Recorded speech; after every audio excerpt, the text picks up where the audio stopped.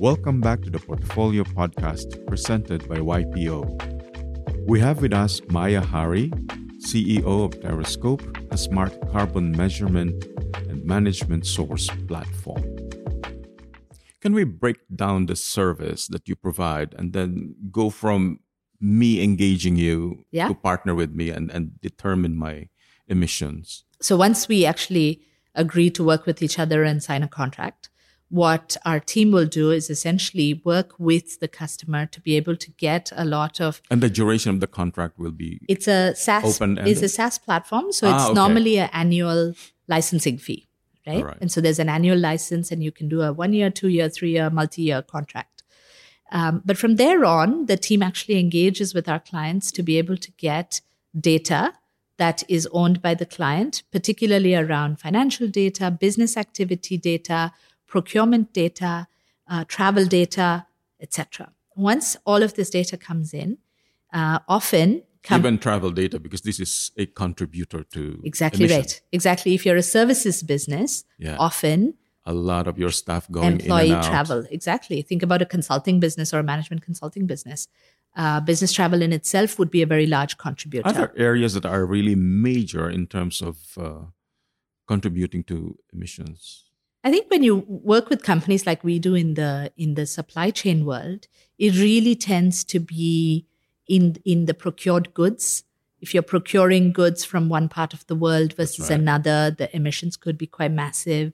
It could be in transportation and freight. It could be in packaging, because certain types of packaging that you use could actually be much more emitting versus the other. That's right. But what is really interesting is after you collect all the data and you compute all of the different emissions and the contributing factors, it becomes a lot clearer on where you need to start focusing your action, right? If PET bottles in your packaging as a beverage brand is your largest contributor to emissions, you know that's... Look at other options. Exactly.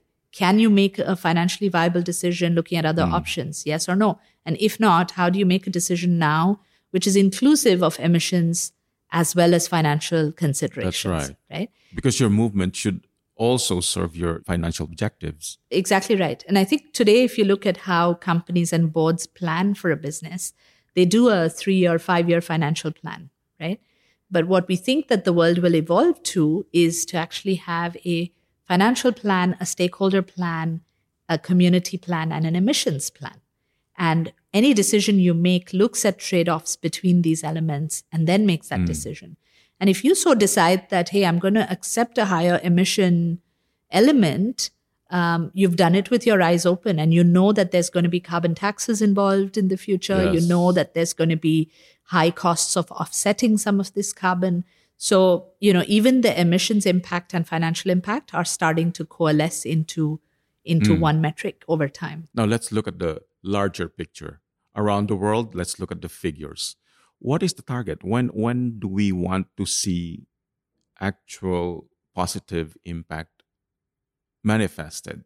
The really big milestone that everybody looks to is, can we get to a target by mid-century? Right, so 2050 is a big year to think about. Can a lot of companies who make net zero targets and ambitions, often it's anchored to a 2050 goal. There's lots of foundations in that decision around Paris Accord and some of the COP negotiations that have happened in thinking about, can we keep the planet heating to no more than 1.5 to 2 degrees, right, by that time frame. And increasingly, that looks difficult unless there's major action and major investment by companies. And that's why, as we get closer and closer, 2050 is a big milestone. A number of large enterprises also use a check-in point of 2030. So you're not sort of leaving it to 2050. And there's a story often inside the company that says the CEO who commits today to a net zero target may not necessarily be CEO in 2050. So they could easily commit and they could walk away and say, someone else's problem. You can actually set your marker much earlier than... Correct. And you do want to check in. You do want to know whether you're on track or not.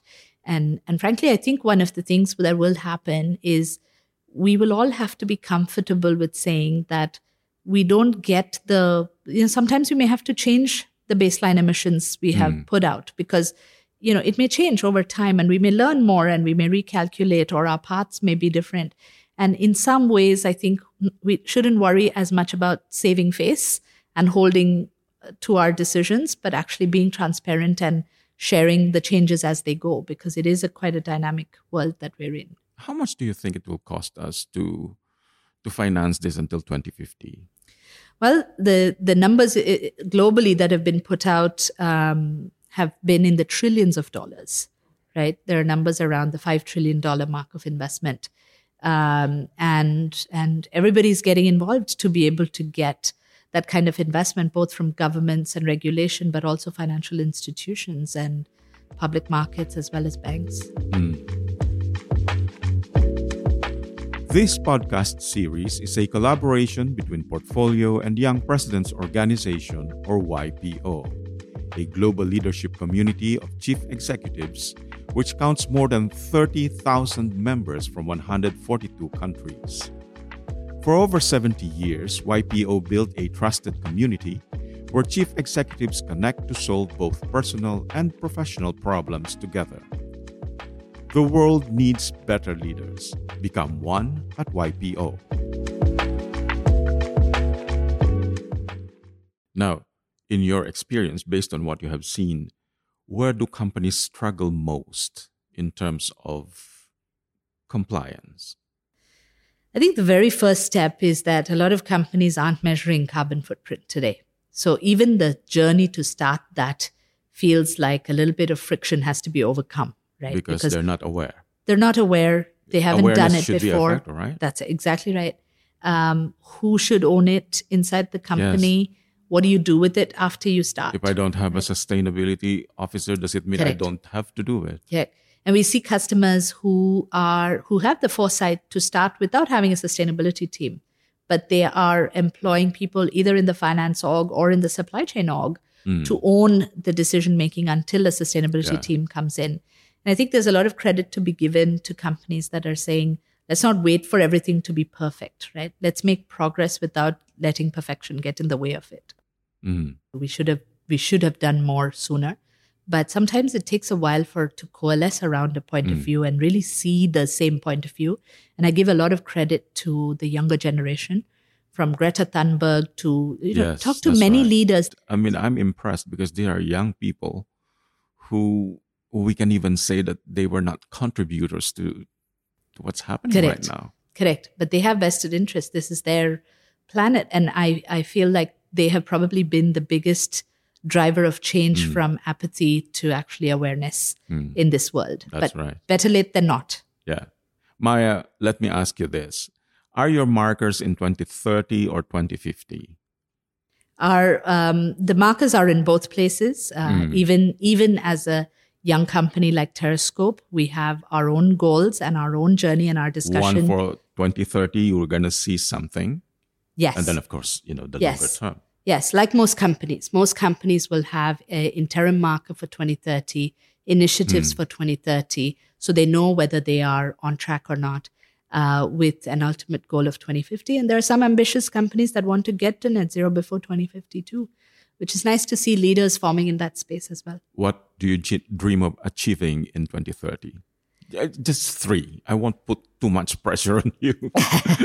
Top three. I think if we could, today Terrascope has already measured carbon footprint, the equivalent of Vietnam's carbon footprint, for example. Okay. But if we could actually multiply that and be it at a scale where we feel like by 2030, we have actually credibly been able to help companies get to that journey. If by 2030, sustainability heads can look at us and say, you know what, we feel confident we can get to a net zero plan, I think that would be immense progress and impact. But get started and get measured. That's exactly immediately. Right. Absolutely right.